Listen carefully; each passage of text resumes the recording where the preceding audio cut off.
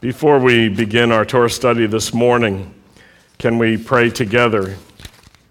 Baruch atah Adonai Eloheinu melech haolam asher kitshenu b'mitzvotav v'tzivanu la'asok b'divrei Torah. Blessed are you, Lord our God, King of the universe, who sanctifies us with his commands and commands us to engross ourselves in the words of Torah. Amen.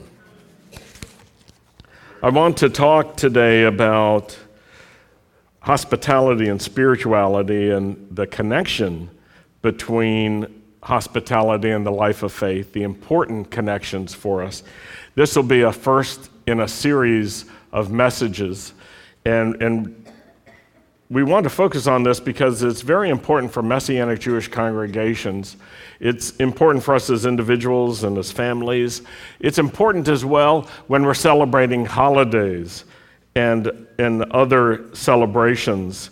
And it's important for our ministries to help us have a clear understanding of what we're doing and why we're doing.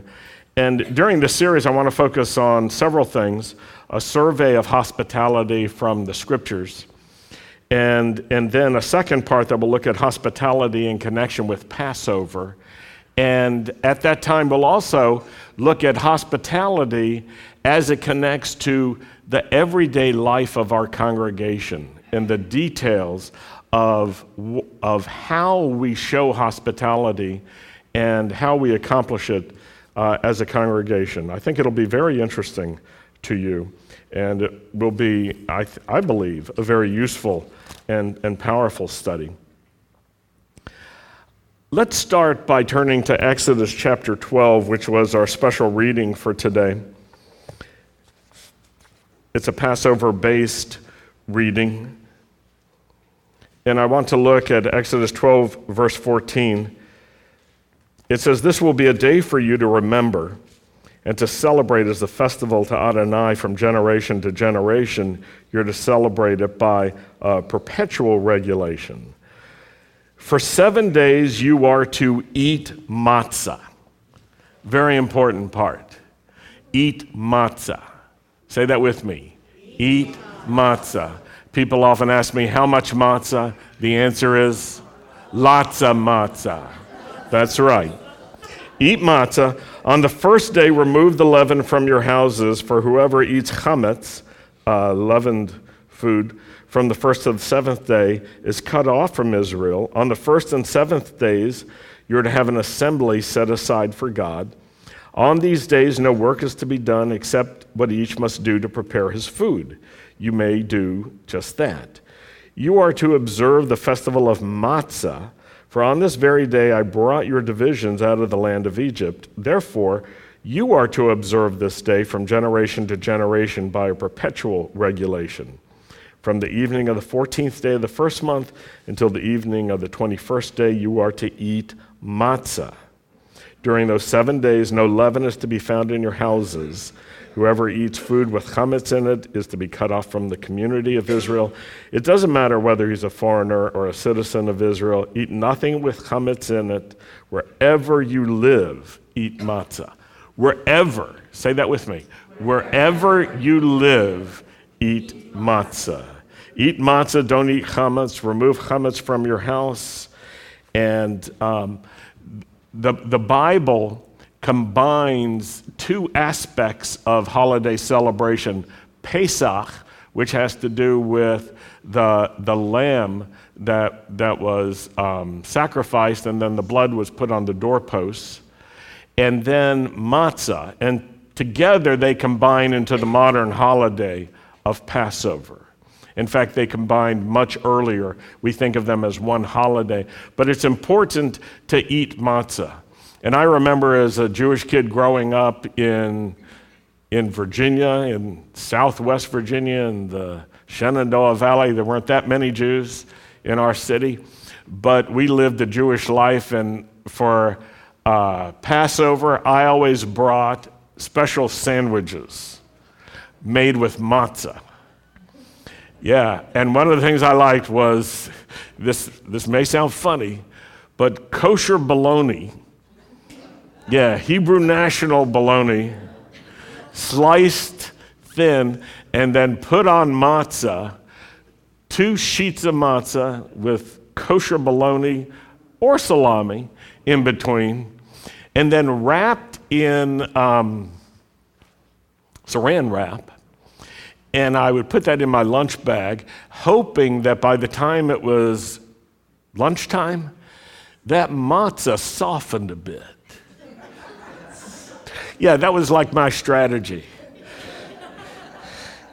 And I think the entire time growing up, I either ate matzah bologna sandwiches for lunch at school or matzah with peanut butter and jelly. And I know some Ashkenazim do not think you should eat peanuts for their reasons. Sephardim do eat peanuts, and I in particular do eat peanuts.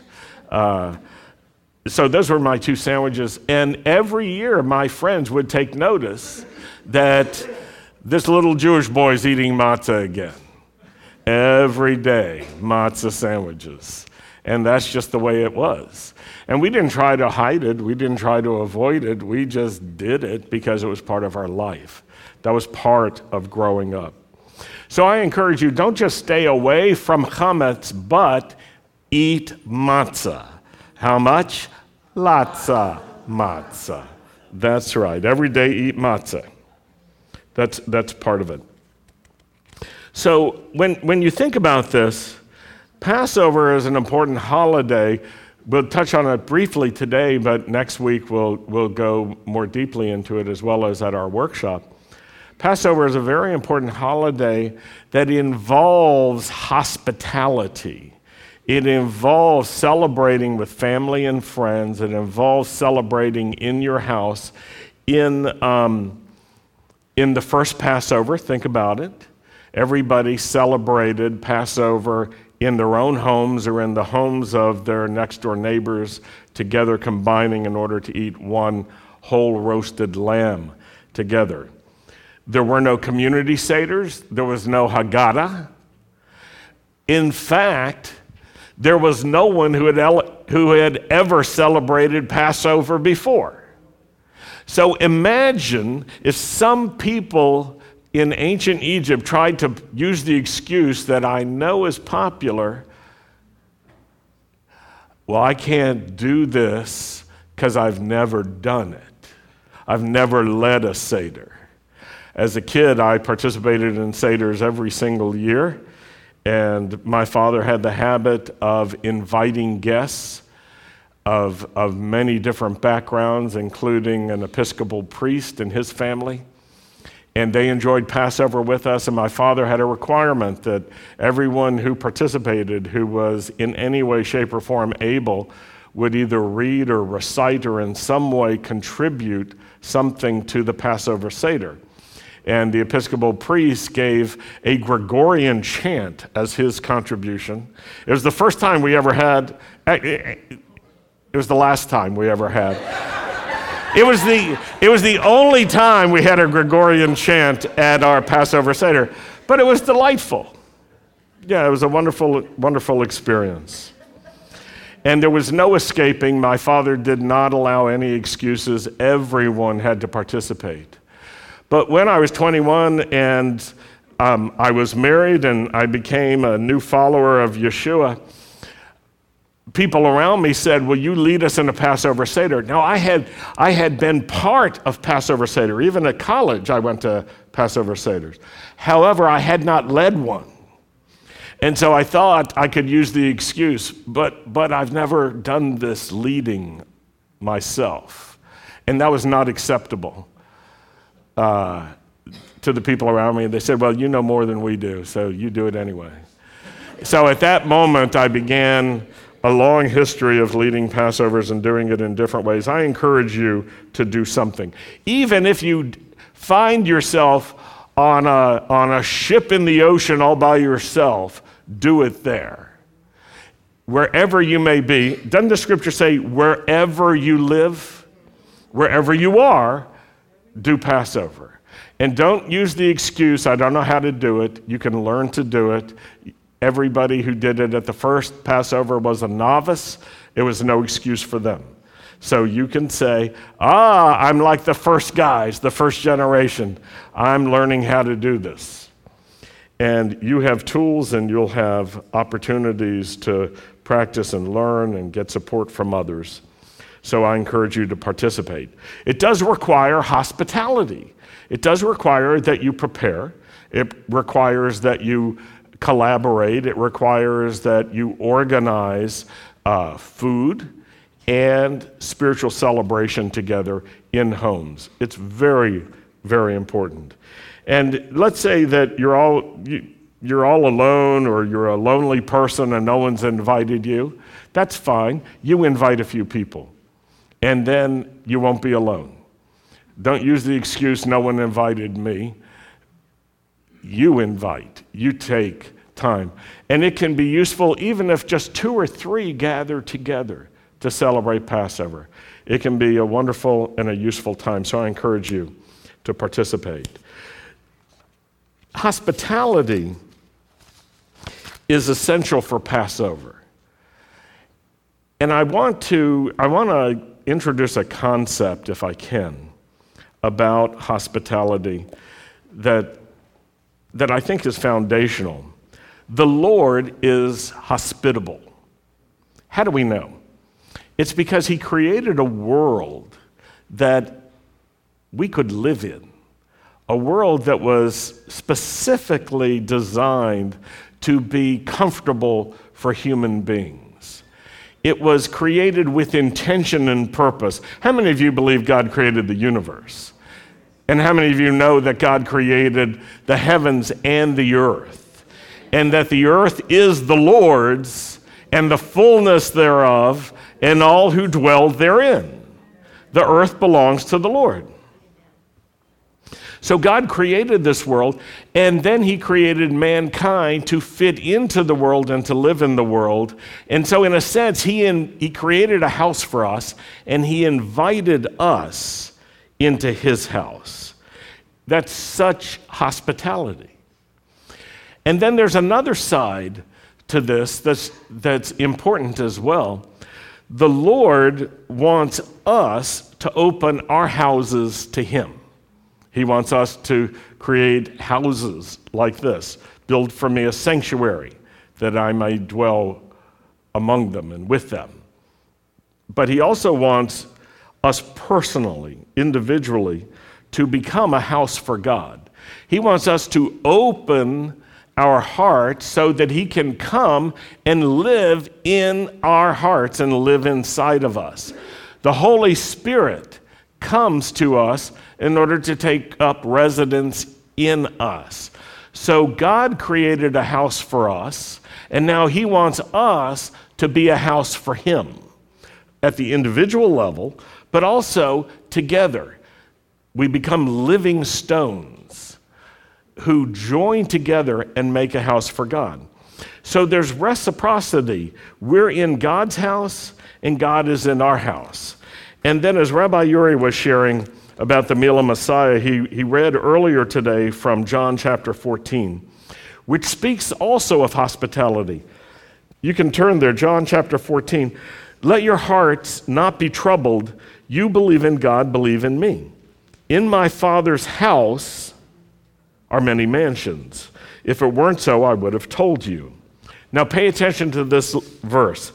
I go to prepare a place for you. Isn't that awesome? Do you understand the hospitality aspect to this? The Lord goes, he's returned to heaven to prepare yet another house. The earth has been prepared. Now the Lord wants to prepare an eternal house for us so that we can live with God forever.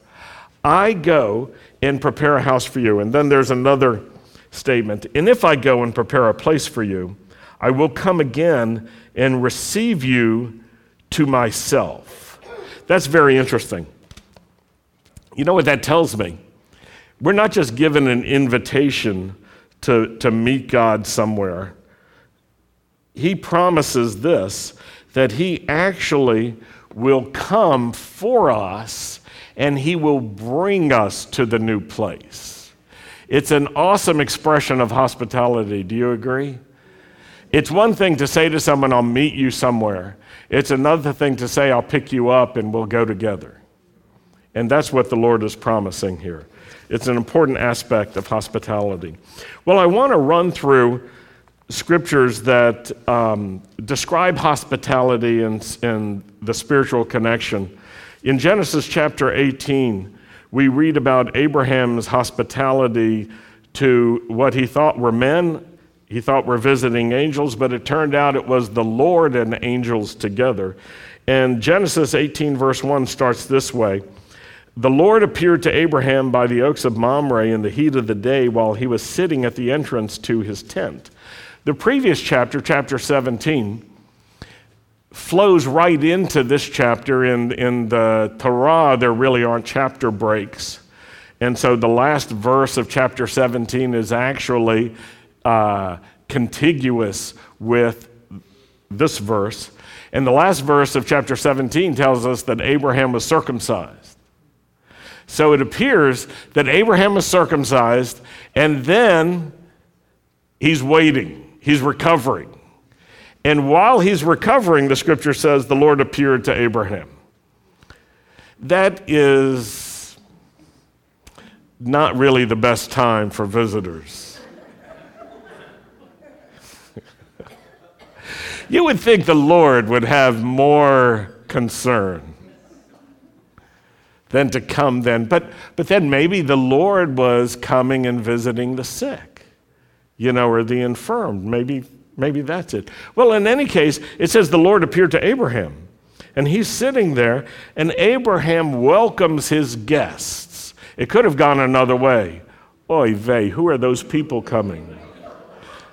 Sarah, get the girls. Let them take care. Let the maidservants take care of him. Whoever these people are, I don't even recognize them. Who are they? But rather, Abraham personally welcomed the visitors. It turned out it was the Lord and two angels. He provided a meal for them. And it was during that visit that the Lord tells Abraham and Sarah that they'll have a son by the same time next year.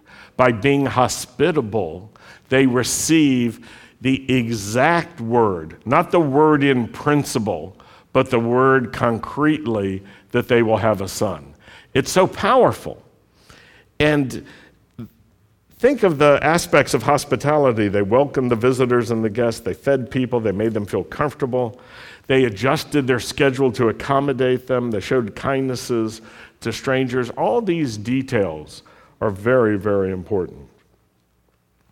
So you can read chapter 18 for yourself. It's important to be familiar with that. Let's go to the next example. It's the first Passover, where people were instructed to join together with neighbors and family to prepare a meal together, and they were to prepare a whole lamb. How were they to cook that lamb? Roasted over fire. Not in the convection oven, because there were no convection ovens. Roasted lamb cooked over fire. And they were also to eat bitter herbs and matzah. Now, what about people who said, well, I don't really like lamb? It was a lamb dinner anyway. And what about the people who say, well, I like sweet things. I don't like sour or bitter. It was a night for bitter too. And what about the people who said, what I really like is hot loaf of bread out of the oven with some good butter? It's like cracker time.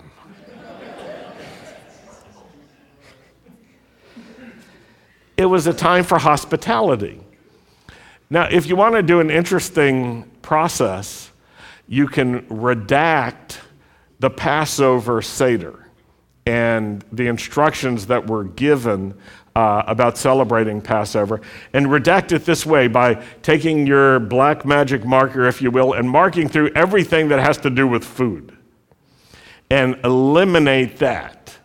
So that passage we read from Exodus 12 that had to do with matzah, mark through all that. The part that has to do with lamb, bitter herbs, and so forth, mark through all of that. The part that has to do with opening up your home and celebrating together, mark through that as well. And then see what kind of Seder you're going to have left. It's not going to be much. When you take hospitality out of Passover, you actually have almost nothing left. Now, some people, of course, don't see that hospitality is a spiritual foundation, but it really is. Without the hospitality of Passover, without Abraham's hospitality and without other hospitalities, spiritual things would never happen. Let's go to another example. Women who showed hospitality and got spiritual and practical blessings. Let's turn to 2 Kings chapter 4, verse 8. I did not have that citation in my notes. For some reason, I forgot to include it last night. I read from this without a citation, and I told everybody last night, you'll just have to find it on your own. I forget what book it came from. But it's 2 Kings chapter 4. And it talks about the prophet Elisha. One day Elisha went to Shunem, and a prominent woman who lived there persuaded him to have a meal. And so whenever he would pass by, he would stop there to eat. It's almost like she's a Jewish mother. You got to eat. I don't want to eat. You got to eat. I don't want to eat. You will eat. Sit down.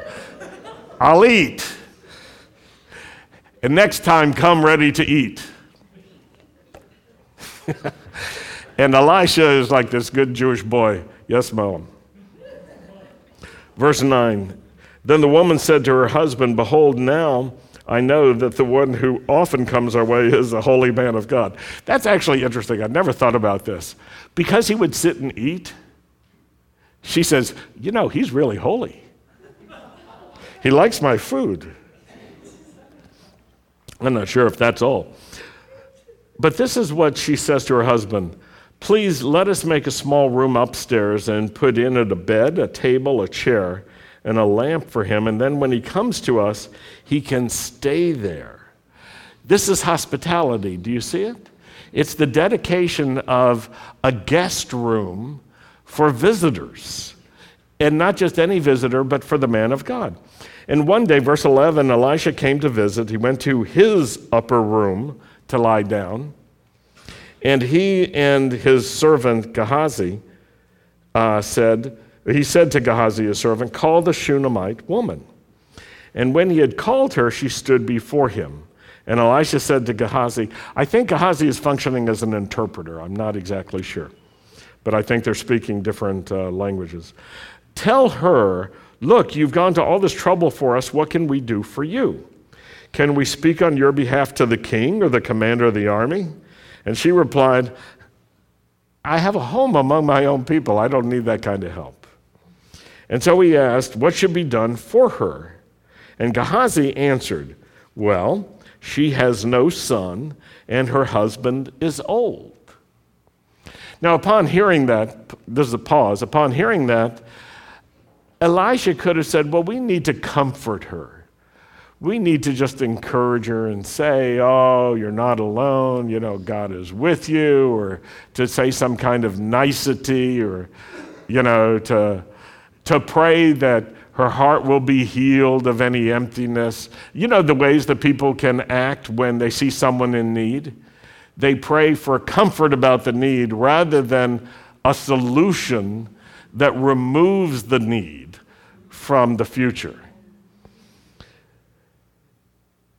She has no son. Her husband is old. Elisha says, call her. So Gehazi called her, and she stood in the doorway, and Elisha declared, at this time next year, you will hold a son in your arms. And she said, no way. Don't lie to your maidservant, O man of God. Don't lie to me.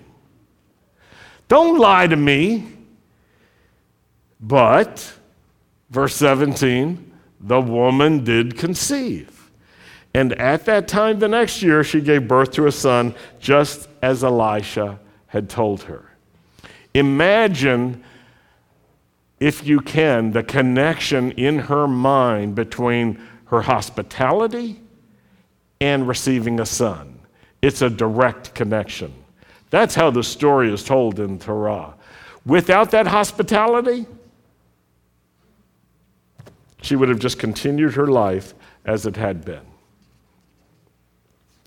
Now, here's another example.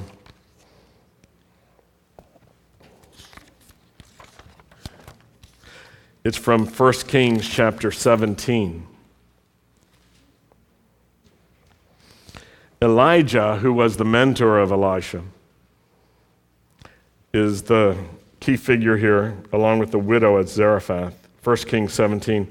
Sometime later, the brook dried up because there had been no rain in the land, and the word of the Lord came to Elisha, "Go at once to Zarephath, to the region of Sidon, and stay there.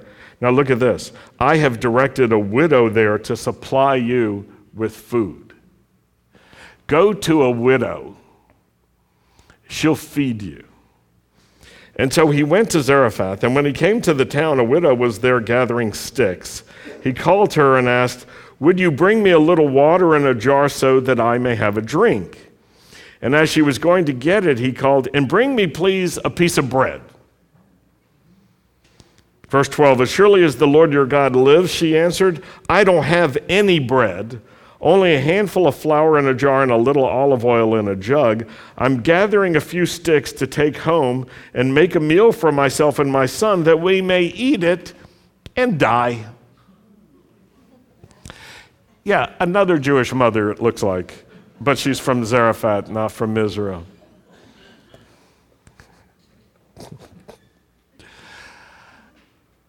Yeah, we're going to eat this, and then we're going to die.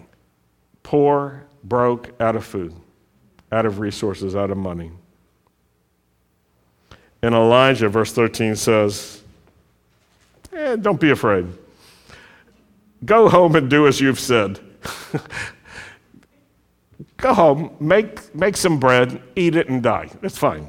But first, make a small loaf of bread for me from what you have and bring it to me. And then make something with what's left for yourself and your son.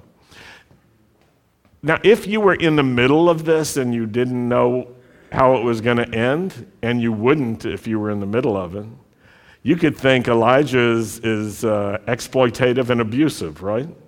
You could think that the worst of him.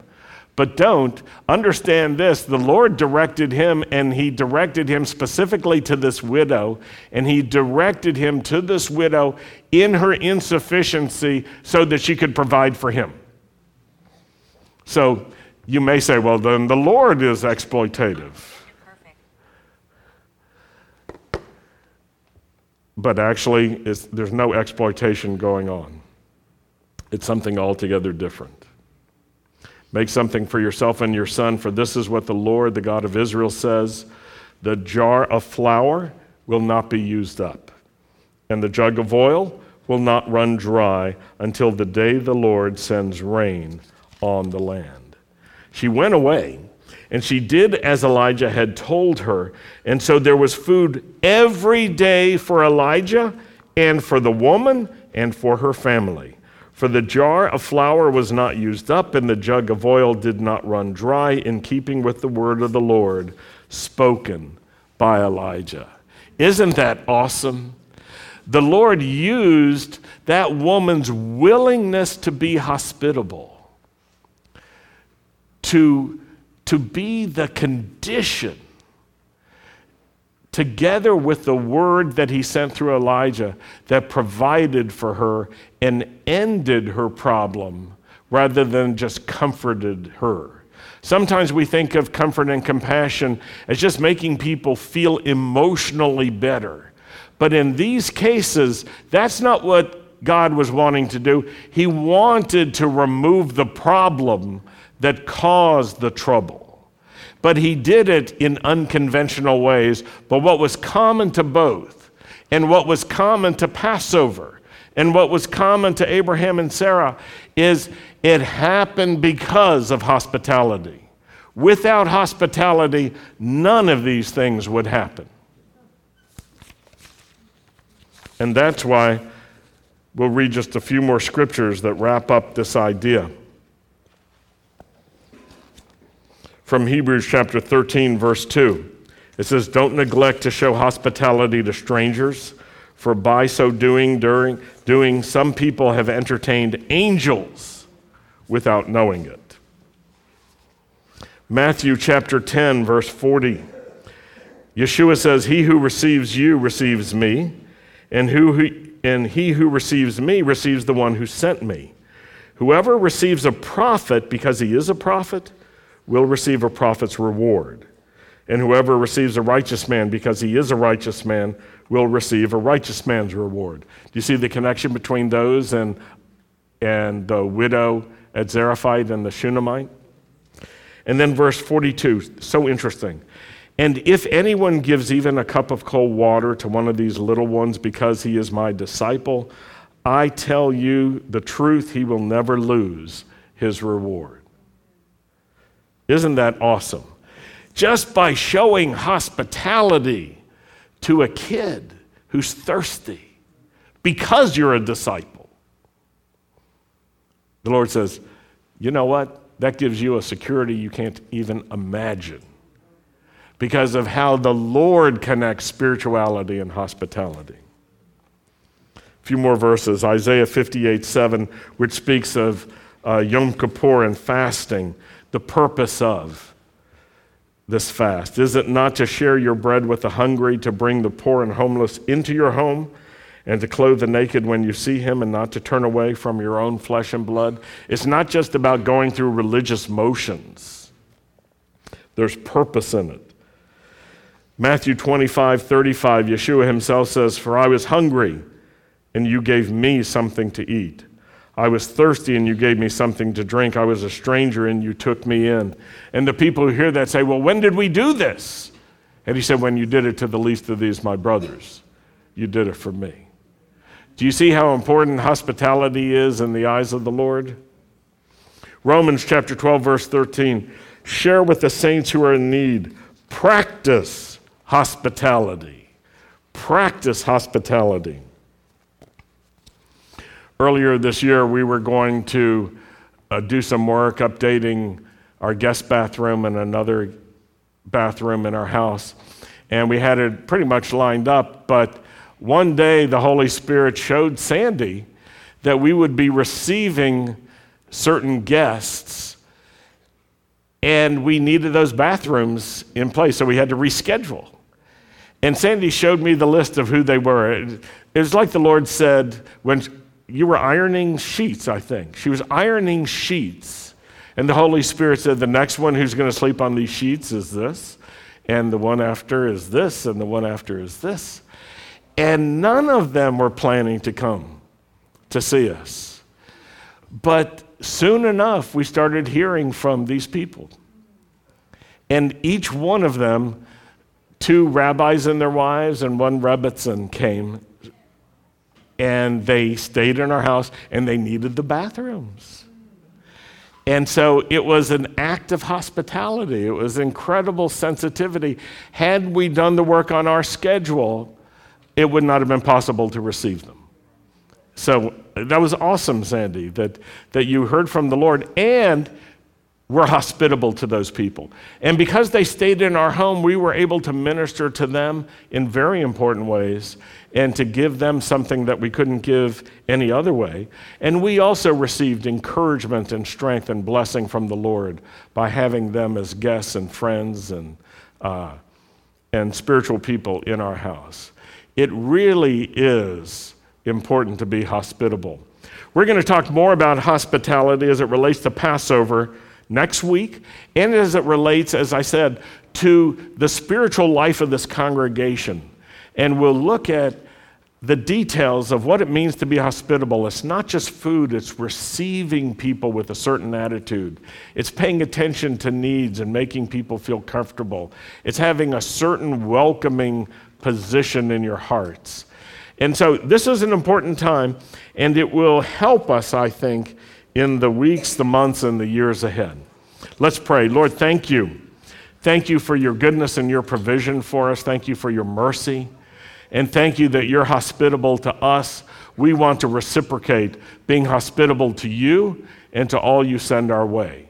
We pray that we would have open hearts in the name of Yeshua. Amen. So please rise as we